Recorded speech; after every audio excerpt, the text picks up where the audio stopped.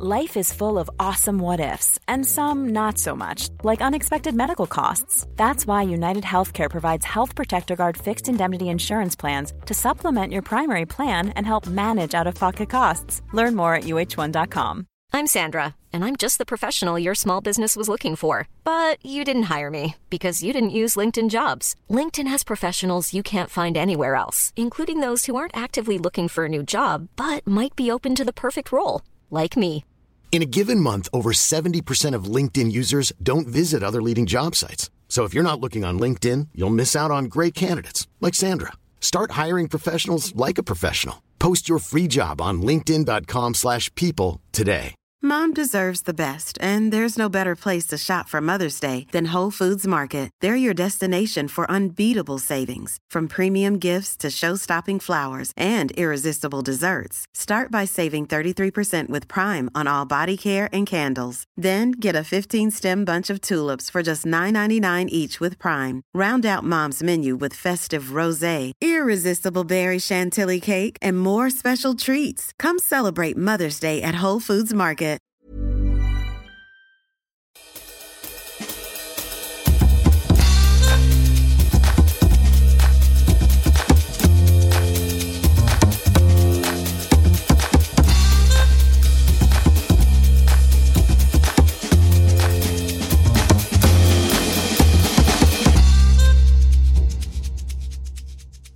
Guten Tag miteinander und willkommen in Abschnitt 130 der Weinschule. Det var min schweizertyska, den är inte så bra längre. Einedrisk kanske man säger. Men vi som i vanlig ordning vinglar in i den här någorlunda svajiga podden är jag helt enkelt William Tell. Och du som är hela vinvärldens Seb Blatter. Seb Blatter? Ja, det var lite elakt, men jag tyckte det var kul. Ja, det var någon som var ordförande där i... Ja. FIFA-ordföranden som gjorde bort sig. Ja. Kanske borde byta, det är jag som håller på och famlar. Och du är en sagofigur och jag är korrumperad. Nu kör vi. Nu åker vi, Schweiz. Så ja, om ni inte räknat ut det ifrån introt och rubrik och sådär, så är det Schweiz vi ska prata om. Kul, ett land som du har bott jättemycket i och ett land som jag har bott lite i. Vilket gör att vi kanske har liksom en extra kärvänlig relation till det här. Vi kommer ju inte klaga så mycket i alla fall. Nej, det gör vi inte. Vare sig viner, människor eller finansiella system. Nej, det är de tre sakerna man sammanfattar Schweiz med. Men vi kanske ska bara, innan vi kommer in på lite mer vin och sådär. Vi har bott i Schweiz. Ja, du är född i Schweiz. Jag är född i Schweiz. Ja. Och du har bott i staden Lucerne. Ja. Som ligger mitt i landet. 5 mil söder om Zürich. Ja, och det har väldigt lärt mig vackert. När jag berättar det här för olika vänner och bekanta, att man ska säga att det är Lucerne med Z. Inte Lausanne. Första folk säger, gud vad trevligt, Lausanne med sjön och allting. Så. Ja, det är sjö, men inte den sjön. Nu är det på fel sida. Tyska pratar vi. Det är tysktalande Schweiz. Ja. Men det ska bli jättekul. För trots att liksom, jag har då levt lite i den här, väldigt liten ska jag säga, och du har levt mycket, så känner jag att jag har ganska dålig koll på när det gäller Schweiz och vin. Det första som dyker upp i mitt huvud, och säkert i många av er som lyssnar också, är ju fondant. Är det liksom knappt det känner väl folk till, men de som känner till någonting om schweiziska viner så är det fondant. Men det är en rätt tanke. Absolut. Det är ett schweiziskt vin. Nej, men det är väl jätteroligt att prata om ett vinland som är väldigt, väldigt spännande faktiskt. Ja. Jag tycker det är superintressant. Nu råkar jag vara lite biased här. Ja. Men det är ju faktiskt ett land som få känner till som vinland. Men en väldigt intressant vinhistoria och framförallt väldigt intressant idag. Ja, just det. Jag håller med. Då gör vi så här att vi börjar med den frågan vi alltid börjar med. Som du kanske börjat svara på lite nu. Vad är det som gör Schweiz som vinland så speciellt? Jag skulle vilja påstå att det ena ger sig ganska lätt, att det odlas väldigt mycket vin. Ja, det är bra. Väldigt mycket vingårdar. Och de är faktiskt 10:e landet i världen när det gäller mängden arealen vingård i förhållande till arealen på hela landet. Alltså det är tajt men mycket vin på den tajta ytan så att säga. Ja, det kan ju odlas på sluttningar och sånt där upp mot bergen så att de utnyttjar de här sluttningslägena i nästan varenda liten dalgång i mellersta och södra Schweiz. Ja, det är något jag har lärt mig under den här poddens gång, att berg behöver inte vara något problem för vinmakning som det är för många andra agrikulturella former. Nej. Kan det berg vara dåligt, men för vin så får man mer yta nästan. Det går uppåt. Det finns väldigt mycket bra söderlägen på bergsluttningarna. Och sen är det faktiskt så att de ligger på 4:e plats, konstaterade jag, när det gäller att dricka vin i världen. Jaha, de är alkoholister allihopa. Nej, men de tycker väldigt mycket om vin. Ja. 33 liter per person. Per år. Ja, inte per dag eller något sånt där. Nej. Ja, okej. Då är man på 4:e plats i världen, säger du. Ja. Så att de tycker om vin. Och de dricker gärna sina egna viner. Ja, det är fint. Och det har sina skäl, kan vi komma till. Ja. Men det som är spännande när det gäller vin är ju att de har så himla mycket druvor, trots att det är ett sånt litet land. Det finns över 250 olika druvsorter. Nästan alla världens kända, stora, dyra druvor som ger de här dyra, fina vinerna finns representerade i Schweiz. I någon form. Men alltså vingårdarna är ju från 1/2 hektar upp till kanske 5-6. Det är inte mycket mera. Ja, det är många och totalt små. sett så vissa druvor odlas ju bara på ett par hektar. Det kan man ju förstå. Ja, men jag tänker om man lyckas klämma in 3 officiella språk, kanske 4 till och med. På 4? På en sån liten yta. Då har man samma strategi med vin. Då tar vi alla de här, både tyska, italienska och franska, då tar vi hela den kulturen också med oss. Och det som är spännande med de här druvorna är ju att många av dem också är unika, förutom att de har de här standarddruvorna som finns överallt i världen, har de också helt unika druvor som, där några av dem har aldrig funnits någon annanstans än i Schweiz. Några av dem har varit väldigt stora i Europa, men långsamt trängs undan och så hamnar de där i kylskåpet uppe i bergen och överlev där på några hektar där. Sånt tycker jag är roligt. Det känns ju som att det finns en potentiell guldgruva framöver med intressanta trender som kan komma från Schweiz som är svårt att dyka upp någon annanstans. Absolut. Det finns ju några druvor nere i södra Schweiz som har varit stora i Europa och ger väldigt roliga viner faktiskt. Vi ska berätta lite om dem sen. Kommer runt helt enkelt. Trender går runt, det har vi lärt oss. Bra. Om vi då ska ta lite bakgrund då på allmänt hur Schweiz blev Schweiz så att säga. Jippi. Så ska vi ta först lite allmän historia kanske, så kan vi ta lite vinhistoria sen, eller hur vill du lägga upp det?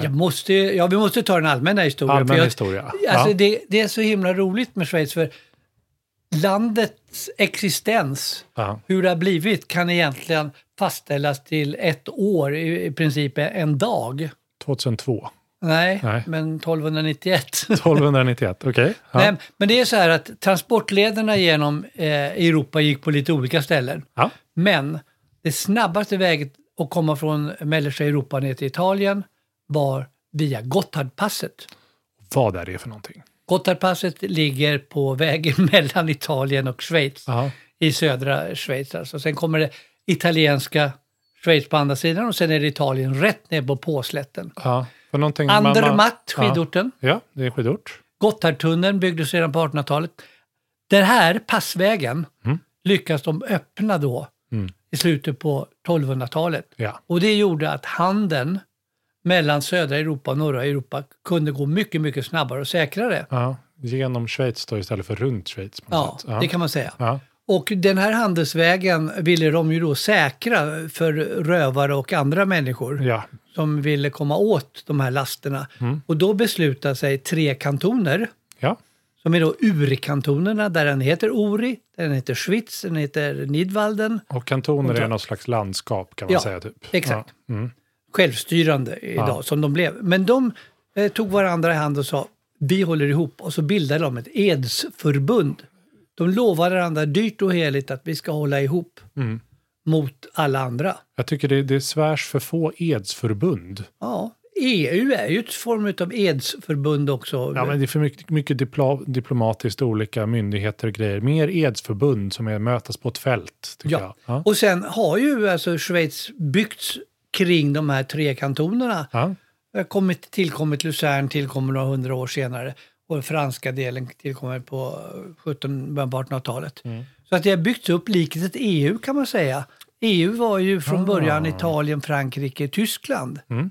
Och sen byggdes det ut runt omkring. Så att hela Schweiz är ett EU i miniatyr med på både gott och ont. De håller ju också på tjafsar. De har olika språk och olika åsikter om saker och ting.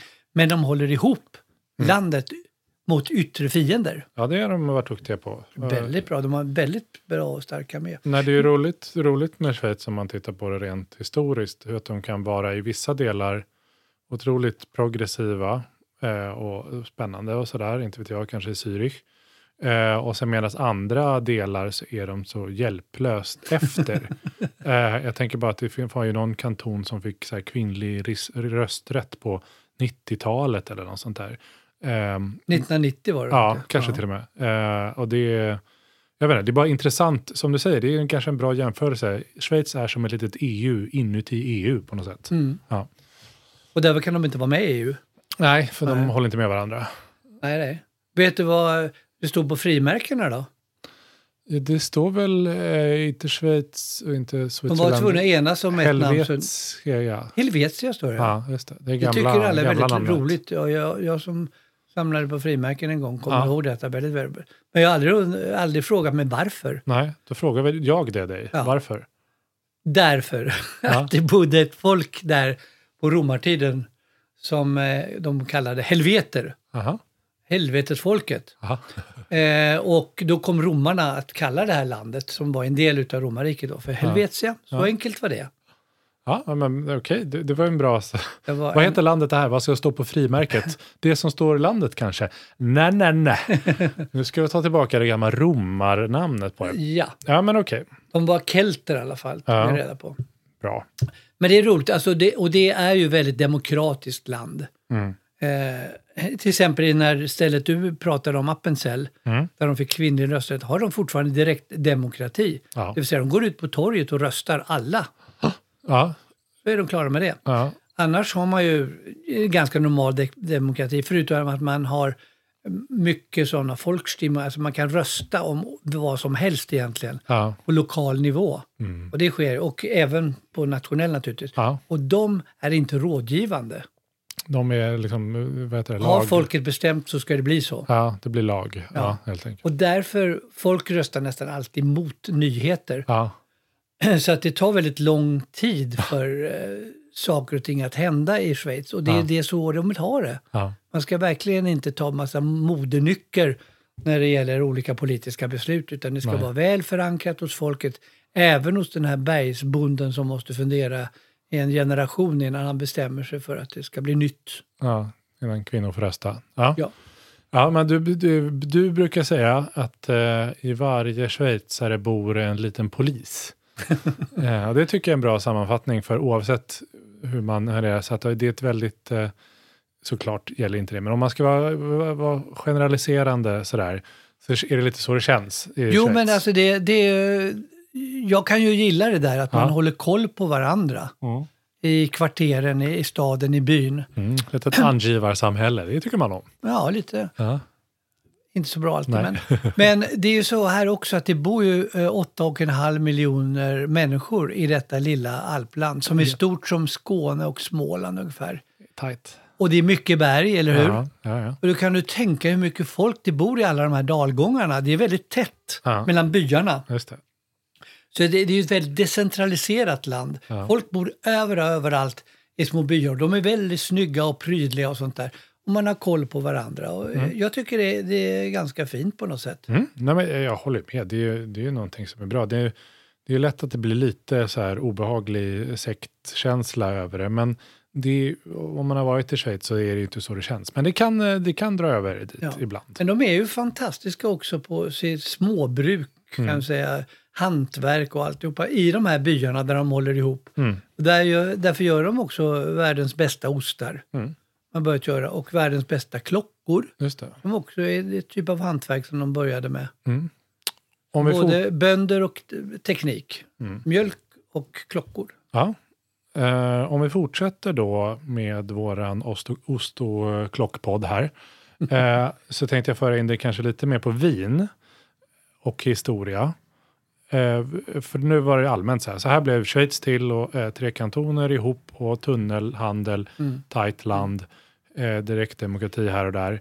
Men vin och det här, hänger det ihop? Vinhistorien är väl ganska mycket döljd i det fördunkla. Man vet ju att romarna som vanligt då odlade druvor där, och några utav druvsorterna som finns kvar idag är faktiskt nästan från romartiden, tror man. Aha. Och även kelterna, de här kända helveterna, som vi alla har koll på. Men det odlades vin hela tiden. Och det odlades väldigt mycket vin, eller gjordes väldigt mycket vin för 100 år sedan ungefär. I Schweiz. 150 år sedan, Idag har de kanske 15 000 hektar. Och då var det mer än 40 000 hektar. Som odlades på, så det var mycket mer tidigare än där idag. Jaha. Men det berodde väl på att det var färre människor, så att de här byarna var inte riktigt lika många. Nej. Då kunde man odla mer på plattlandet. Ja, just det. Idag ligger ju byarna på plattlandet och vinodlingarna uppe på sluttningarna. Rätterna, just det. Så att, ja, jag fattar, men då är det så... kanske svår fråga för dig att svara på, men går det hävda att Schweiz var ett större vinland för 100 år sedan än det är idag? Ja, det var ju flera som odlade vin. Och det hänger nog ihop med att... Alltså Schweiz har ju länge varit ett ganska fattigt land. Och... Tills de uppfann ordet bank. Och då bara, wow! Och det sades ju när vi bodde där då, att i stort sett varje schweizare äger en liten gräsplätt någonstans. Därför att om det blir krisår, nödår, så kan man alltid köpa en ko och föda upp den och få mjölk och kött. Och i andra delar, i söder och mellandelen utav Schweiz, så hade man en vinodling. För om det blev nödår så kunde man alltid dricka vin och äta druvor. Så att det var liksom en liten livförsäkring man hade. Så att i princip alla människor, familjer hade en liten vinodling kanske på 1800-talet. Okay. Så därav att det var många, många fler. Och därför är det så decentraliserat. Därför görs det så många olika viner av så många olika druvor. För alla har vårdat sin tradition. Ja, jag är med. Så att säga, det är kanske svårt att säga. Man gör säkert fler liter vin idag än man gjorde då. Men det var många som höll på med det då. På många olika platser. Då bygger man ju också en rolig, intressant, diversifierad vinkultur kanske. Och därav så vet man inte hur många vinodlare det finns, druvodlare. I Schweiz just nu? Nej. Det är någon som försöker räkna, men ingen orkar. Man kanske är några tusen som gör sina egna viner på flaska, men kanske 7000 någonting. De har det som jobb. Men det är, är det mycket eller lite? Jag vet det är inte så mycket. Det är inte så mycket. Lite. Nej, Österrike hade över 40 000 just det sa registrerade odlare. Ja. Men okej, så då och någonstans under den här tiden så har Schweiz funnits som vinland, och du säger att de köper väldigt mycket av sig själva. Så de kanske, ja, det är bara 2% som exporteras. Det är bara 2% av vinet som produceras som exporteras. Ja. Därför måste man åka dit för att uppleva dem. Ja, det är bra. Det ligger ju mitt i vägen för det mesta om man ska bila. Så att man har inget val. Nej, precis. Det är lätt att hamna i Schweiz när man är på väg söderut. Men för det finns ju nästan, alltså om man ska tänka återigen Karl Johans Systembolag referenser avsnitt 70. Om man är på liksom mina närmaste Systembolaget, jag vet inte om jag kan hitta ett schweiziskt vin i ordinarie sortiment. Det finns inget. Det finns inget. Nej. Det är bara beställ. Det är bara att beställa. Och det finns ett 20-tal, tror jag. Det gör det. Ja. Så att det får man privatimportera. Eller ännu hellre. Ta bilen och ner till Schweiz och handla vin. Kan ni inte göra det innan lördag, pappa? Det blir tajt. Ja, det är så. Så här då.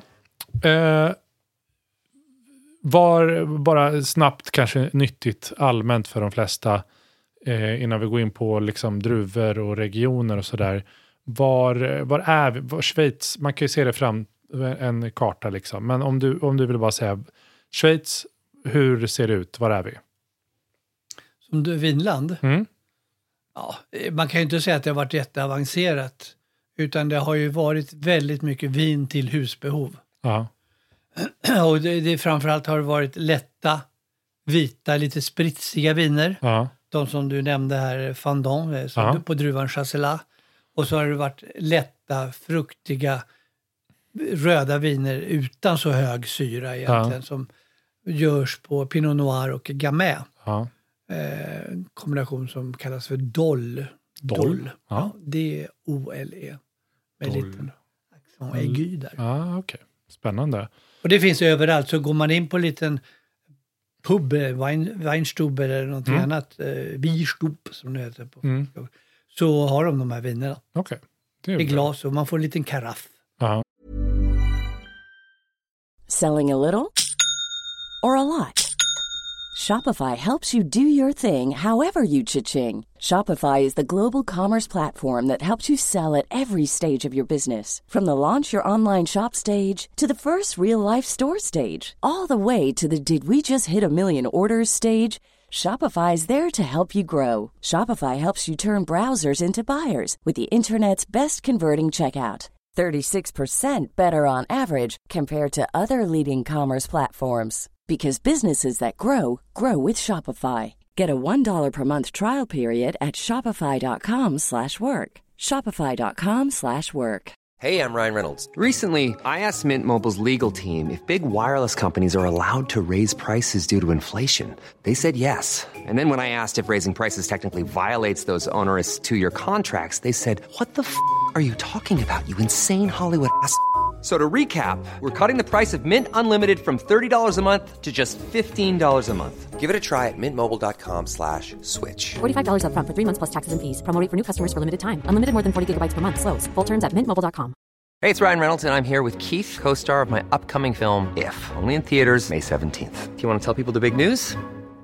All right, I'll do it. Sign up now and you'll get unlimited for $15 a month and 6 months of Paramount Plus Essential Plan on us. mintmobile.com/switch. Upfront payment of $45 equivalent to $15 per month. Unlimited over 40 gigabytes per month. Face lower speeds. Videos at 480p. Active Mint customers by 531.24 get 6 months of Paramount Plus Essential Plan. Auto renews after 6 months. Offer ends May 31st, 2024. Separate Paramount Plus registration required. Terms and conditions apply if rated PG. Mom deserves the best, and there's no better place to shop for Mother's Day than Whole Foods Market. They're your destination for unbeatable savings. From premium gifts to show-stopping flowers and irresistible desserts. Start by saving 33% with Prime on all body care and candles. Then get a 15-stem bunch of tulips for just $9.99 each with Prime. Round out Mom's menu with festive rosé, irresistible berry chantilly cake, and more special treats. Come celebrate Mother's Day at Whole Foods Market.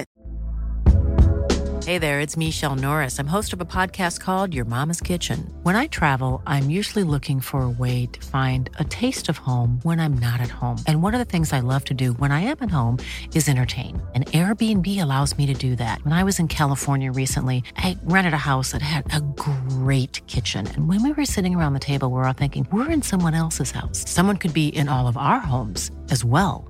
If you have a home, but you're not always at home, you have an Airbnb. Your home might be worth more than you think. Find out how much at airbnb.com/host. Bra. Väldigt trevligt. Ja, men bra. Då kommer vi till delen som är druvor. Och du nämnde att det var liksom över 200 olika druvor. Runt 240-250. Så nu kommer en sån här SMAR-somna-del här när du bara läser upp dem. Ja! Efter en. Toppen! Så det är 4 timmar av druvor. Nej, men så här, om man ska ringa in lite vad Schweiz är känt för, vilket känns väldigt konstigt nu med tanke på att de inte exporterar någonting, så de är inte kända för någonting, så vad är det där? Men vad är signifikativt kanske man kan säga? Jag nämnde ju 3 druvor då. Ja. Och det är de som odlas mest. Mm. Säg dem igen så har vi dem. Chasselas. Chasselas. Vinet kan heta Fendant. Pinot Noir och Gamay ger då ett vin som heter Dole. Och det är de som är mest planterade. Mest är faktiskt Pinot Noir. Ja. Och sen finns det Sylvaner, som är en känd druva i Tyskland. Ja. Det är ungefär dem. Sen är det massor utav andra druvor. Som är jättekul. Ja. Men som ingen har hört talas om. Nej, okej. Men så det är liksom, inte bara är det många andra druvor, det är också druvor som har ett sånt lokalt schweiziskt namn som 1 inte går att stava till och 2 inte går att komma ihåg. Nej, men jag har ju några favoriter. Jag kan ju nämna de som är inhemska. Några stycken som heter Gamaré och Garanoir. Men den som jag gillar är ju den som heter Arvin eller Petit Arvin. Petit Arvin. Vad är det för färg på dem här? Alltså vit. Ja, grön. Petit Arvin är fantastiskt trevliga viner. Och ingen vet riktigt var den kommer ifrån. Men man vet att den har funnits i Schweiz sedan 1600-talet i alla fall. Så det är lite som ett litet terrarium på något sätt det här. Man bara liksom har samlat grejer. Jag tyckte jag nämnde kylskåp innan. Ja, det var bra. Ja. Liksom har hamnat där. Ett historiskt center för vin i Europa. Ja, och sån här gammal druva som Savagnin som då finns i Jura. Aminge är en som jag gillar. Som då också är grön. Humagne som är blå. Och sen finns det massa andra. De heter Dielo Noir, Galotta, Devic, Odoral, Madola, Complete. Och sen finns det ju Himbertscha. Himbertscha? Ja. Det är en väldigt rolig druva. Om inte annat så är det värt det bara för att det är kul att säga. Ja, och det kanske har med himbar att göra eller med någonting annat. Ja, okej. Ja. Solaris, som ju är känd som en druva i Sverige. Ja, det känns som Sveriges nationalvin bara för du pratar om det och så mycket och så här. Ja. Men det finns i Schweiz och odlas allt mer. Och så är det då 2 av mina favoritdruvor. Den ena heter då Räz. Ja, den vet man inte heller var den kommer ifrån. Ja. Men man vet att den har funnits sedan medeltiden under samma namn. Ja, är det Räz? Är R-Ä-I-Ä? Nej, det är faktiskt R-E med apostrof då. Ja, okej. Vi är franska. Räz, kan man ju säga. Och det odlas bara på några hektar. Men den har funnits sedan medeltiden och är exakt samma klon. Men nu är det ett vin de glacier, ett glaciärvin. Gletscherwein, som är som en sherry. Okej, är det glaciärvin då är det lite mer spritigt? Liksom. Nej, det tror jag inte. Nej. Det kan vara lite uppspritat. Men det är som ett vin jaune, Jura och annat sånt. Alltså som en torr, lite oxiderat vin. Så. Det låter ju spännande allmänt med glaciärvin. Men, ja, jag tycker det är jättekul. Ja, det är ett bra namn. Men jag har inte provat dem där faktiskt. Nej. Inte heller den andra druvan som jag tänkte berätta om. Jag har druckit så mycket. Jag har provat den en gång, men inte så jättebra. Men den är jättekul att prata om. Det är som Antikrundan här. Ja, oj, nu smällde jag till micken här. Jo, nu ska vi prata om druvan Gwäss. Som då på tyska stavas G-W-Ä-S-S. Och på franska stavas det lite annorlunda med lite fler bokstäver. G-O-U-A-I-S. Gwäss. Jag tycker det är bra. På tyska stavas det här, på franska stavas det lite annorlunda med 40 vokaler. Nej, inte riktigt med det. Och finns egentligen bara i Schweiz sen Phylloxeran. Så druvan Gwäss, den tycker du är värd att pinpointa lite extra för att den är kul? Ja, men det är jätteroligt därför att den har funnits i stora delar av Europa innan Phylloxeran. Phylloxeran, vinlusen, förstörde allt. Bra. Och den har korsat sig runt i hela Frankrike och i Tyskland också. Ja. Och lär vara, anfader till mer än 80 olika druvor. Oj då. Ja, vi har nämnt någon gång att Pinot Noir och Gewäss är föräldrar till det som blev Chardonnay. De parar sig och så småningom blev det en Chardonnay. Ja, aha. Men också Gamay, Riesling, Furmint, den här ungerska druvan. Några utav dem. Och så då 75 andra som kanske inte är lika kända idag. Nej, men, och när du menar att det är liksom... the all mother eller anfadern till det här, är det då att det har liksom parat sig med alla de här andra och bildat nya underarter då? Är det det man menar? Ja. Okay. Naturliga korsningar. Mm. Och kanske också att de har planterat dem ihop i vingården. Så har de gått så här, ska du och jag? Ja, men det gör vi. Och så blir det en ny planta. Har inte du varit med Pinot Noir förra året? Nej då. Men ingen tyckte riktigt om, alltså avkommorna har ju blivit superkända då. Chardonnay, Gamay, Riesling och så här, Furmint. Men druvans, det vin man gjorde av druvan blev inte riktigt. Så den kallades nästan för bondens bästa druva för den var så bonnig. Ja. Det var ingenting för ädlingar att dricka den här druvan. Men är det så eller var det bara en liksom åsikt att den är kass? Jag vet inte. Du vet inte? Men jag har provat den, det är inte så där jättebra. Nej. Men den kallades faktiskt, i Tyskland har jag läst någonstans, för den vita hunden. Och på den tiden så delade man in viner i hunnerviner och frankiska viner. Aha. Hunniska och frankiska. Och de frankiska var då lite ädlare, finare. Jag tycker det är allmänt, världen blir mycket lättare om man håller på så där. Det tycker jag vi kan göra fortfarande. Systembolaget, om det är någon som lyssnar som jobbar där nu, strunt i allt det här med länder och priser och sorter. Dela bara in hela Systembolaget i franker och hunner. Och sen så... Ja, men det förstod kanske folk. Ja, jättelätt. Vill ha franker och hunner, här är den sidan och den sidan. Folkvandringsfolken då. Ja. Jag tittade lite grann på GWS och då fick jag fram en fantastisk lista på 150 namn som är synonymer till den druvan. Jaha. Och då ska jag säga, återigen, jag vet att ibland när man lyssnar på podd så pratar man om någonting länge så har man glömt bort vad det är. Druvan GWS alltså. Ja. Som det är ju, och låter ju otroligt. Det är liksom stamtavla. Ja, men alltså det visar bakåt. hur länge den har hängt med. Eftersom det finns 150 olika synonymer. Ja. Den första är på A, Apsänger, och den sista är på Z, Sveldheinos. Har jag noterat här. Bra. Alla kommer ihåg de namnen. Nej, vi tar frågor på slutet. Vi tar frågor på slutet. Men där har du Schweiz i ett nötskal. Alltså att man kan åka till de här producenterna och möta förmodligen Pinot Noir. Helt säkert Chasselas eller motsvarande Fondant. Men också de här kul vinerna som kan heta då Humagne, Petit Arvin, Savagnin.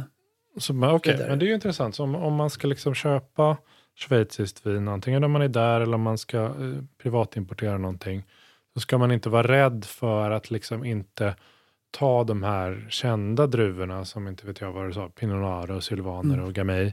Att man kan ta andra speciella druvor. Ja, men alltså bra Pinot Noir och Gamay kan du hitta på andra ställen. Ja. Det att Pinot Noir är väl i klass med mycket de gör, delar av Bourgogne i alla fall. Men de andra finns ju ingen annanstans i världen. Så att vi som tycker om vin tycker om att åka till områden där det finns gamla druvor som ingen annan har hört talas om. Och så tar man en dem och sen så tar man dem på en provning och säger, vet ni vad det här är för vin? Och folk börjar gissa. Nej, men det här är ju en Aminje. Jaha, säger de det. Och blir man lite öppnar munnen lite lätt i ett frågetecken. Ja, men bra. Det kan man ta med sig. Dels det och dela in kanske dina vänner i franker och hunner. Låt oss göra det. Ja. Det är den nya ordningen. Ja, det tycker jag är superbra. Toppen. Vi pratade lite om kanske vinstilar. Vi lite gått igenom kanske. Ja, det tycker jag. Ja. Det är vi ganska klara över. Då racear vi in på vinregioner. Ja. Jag kan säga lite kort om vinlagar eftersom jag inte tänker prata om det. Bra. Häng på nu alla jurister. Ja. Nej, men de är ju inte med i EU så att de har ju inte tvingats in i något system. Men de har ett typ av appellationssystem som de använder sig av lite mera på vissa ställen, lite mindre på andra ställen. Appellationssystem är alltså ett sätt att lokalt göra saker på. Att bestämma vad man ska odla för druvor och skörduttag och allt. Det är som de har det hela i Europa på en eller annan form. Ja. Men vinregioner är då. Dit man ska åka först och främst, det är ju Valais, Wallis. Ja. Det är där man åker skidor också. Zermatt och sådant. Ja, om man inte har koll på skidorter som du har varit på 50 gånger, var ligger Valais i Schweiz? Det ligger från Genèvesjön och österut mot Österrike kan du väl säga då. Ja. Mot norra Italien där, Dolomiterna. Okay. Och det här är ett område där Rhônefloden faktiskt rinner igenom hela dalen. Så det är väldigt viktigt. Och både Rhônefloden, Rhenfloden och den som rinner ut i Italien på slätten där, börjar faktiskt ha sina tillflöden uppe i Gotthard. Det gör ju liksom att Gotthard är liksom top of Europe. Ja, det är liksom navet i... Alla ska igenom där när man ska handla och allt vatten kommer därifrån. Nästan alla stora floder utom Donau. Ja, just det. Okay, så det är lite spännande. Och de gör massa vin då i Valais/Wallis. Vad gör de för vin? Ja, men de gör alla sorters vin. Ja, men verkligen. Ja. Så att vinbönderna där har specialiserat sig på olika saker. Vissa gör allt. Många gör väldigt många olika viner, kanske 25-30 olika. Ja. På grund av att de har små täppor med olika druvor som lever kvar. Ja, men de liksom byter inte ut och de låter det vara ganska mycket. Jag reagerade mer på ordet täppor. Att det är en mindre vinodling. Ja, en täppa. Vad har du vinodling? Ja, en täppa här. Ja, men okej. Så Valais är det största i Schweiz. Ja, det är största och viktigaste vinregionen kanske. Ja, en tredjedel av allt vin. En tredjedel av allt vin. Ja, det är ändå stort. Och det är ju något ställe dit man kan åka och i stort sett kliva in överallt och uppleva att de gör väldigt bra viner. De är väldigt kvalitetsinriktade. Det mesta är rött. Ja. 30-40% är vitt. Gott. Bra, nästa tack. Ja.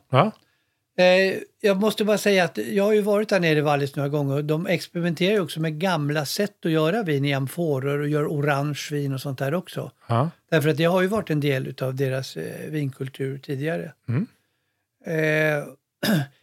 I andra vinområden som jag känner som heter Vaud, eller Vat, det är det som ligger kring Lausanne och Montreux.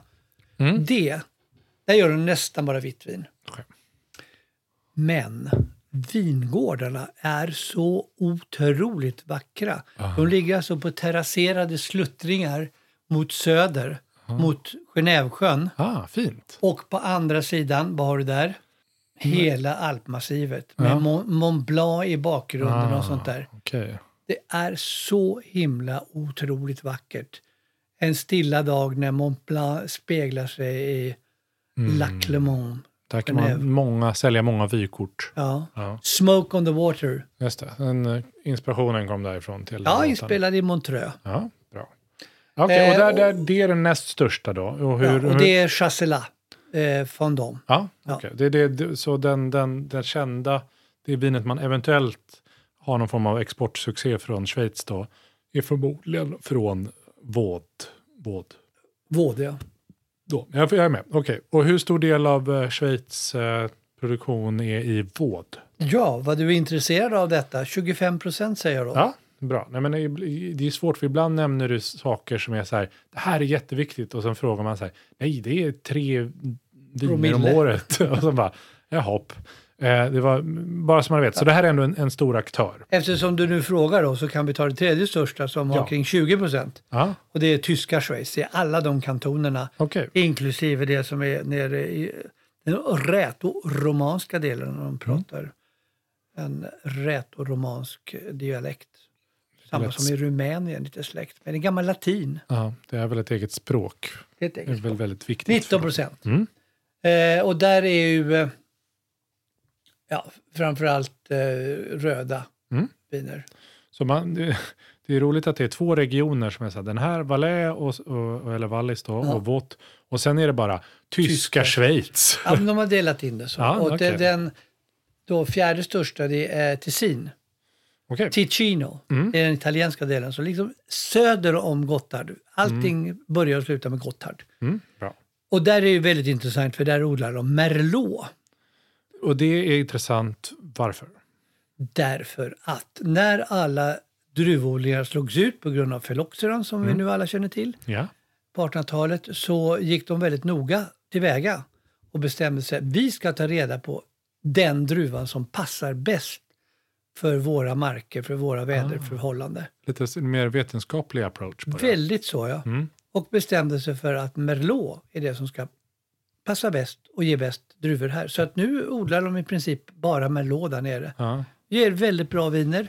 Och det är ju den enda appellationen. De har faktiskt en egen appellation som heter Merlot.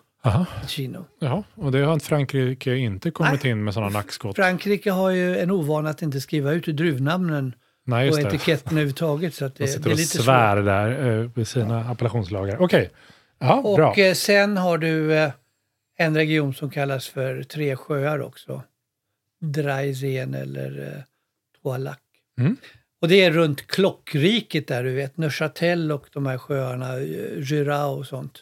Alltså klockriket för att de typ halva världens klockor, märken kommer därifrån. Ja. Där. Ja. Du har varit på klockmuseum där. Ja, jag har varit. Det var kul. Ja, så har du fina klockor. En. Ja, en. Den ska på lagning nu. Och där gör de väldigt mycket blandat vin. Det är inte jättestort, det är 5% av produktionen. Men ett vin är väldigt roligt som heter faktiskt rapphönsöga. Och det är Œil de Pédrix på franska. Ja. Och det är färgen.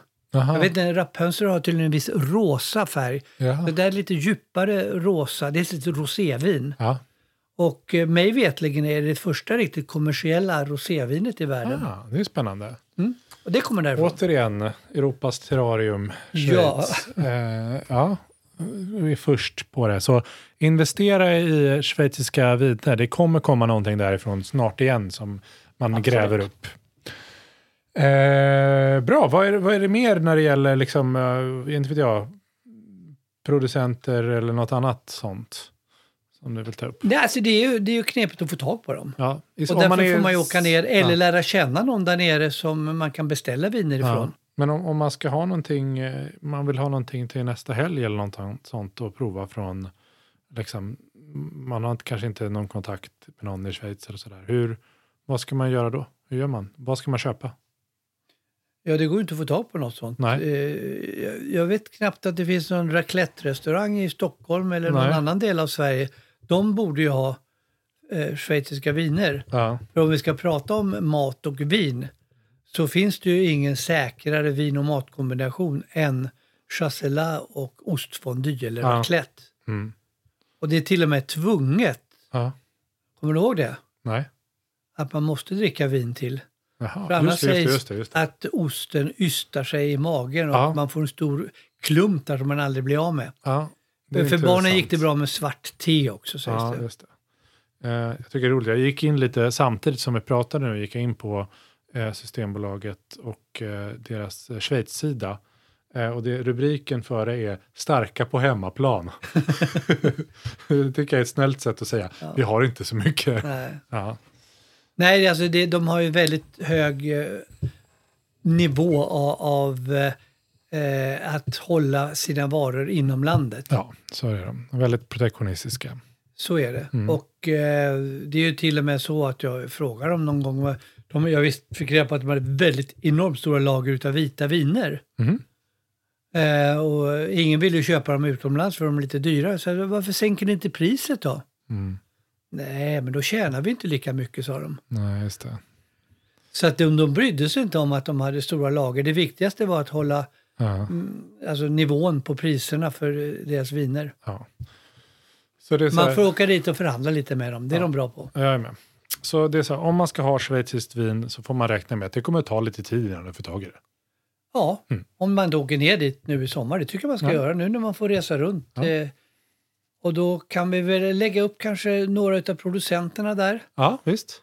På hemsidan.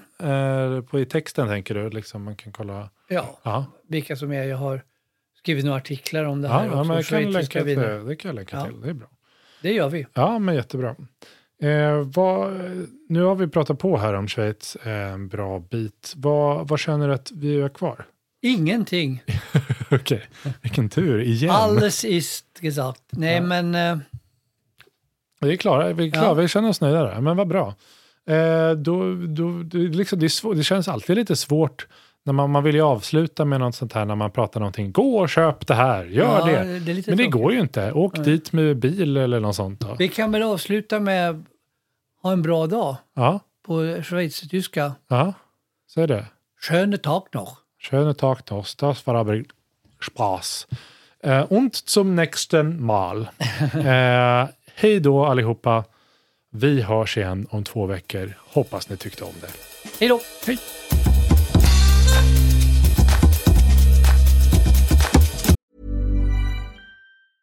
Even when we're on a budget, we still deserve nice things. Quince is a place to scoop up stunning high-end goods for 50 to 80% less than similar brands. They have buttery soft cashmere sweaters starting at $50, luxurious Italian leather bags, and so much more. Plus, Quince only works with factories that use safe, ethical, and responsible manufacturing. Get the high-end goods you'll love without the high price tag with Quince. Go to quince.com/style for free shipping and 365-day returns. Mom deserves the best, and there's no better place to shop for Mother's Day than Whole Foods Market. They're your destination for unbeatable savings, from premium gifts to show-stopping flowers and irresistible desserts. Start by saving 33% with Prime on all body care and candles. Then get a 15-stem bunch of tulips for just $9.99 each with Prime. Round out Mom's menu with festive rosé, irresistible berry chantilly cake, and more special treats. Come celebrate Mother's Day at Whole Foods Market. Even when we're on a budget, we still deserve nice things. Quince is a place to scoop up stunning high-end goods for 50 to 80% less than similar brands. They have buttery soft cashmere sweaters starting at $50, luxurious Italian leather bags, and so much more. Plus, Quince only works with factories that use safe, ethical, and responsible manufacturing. Get the high-end goods you'll love without the high price tag with Quince. Go to quince.com/style for free shipping and 365-day returns.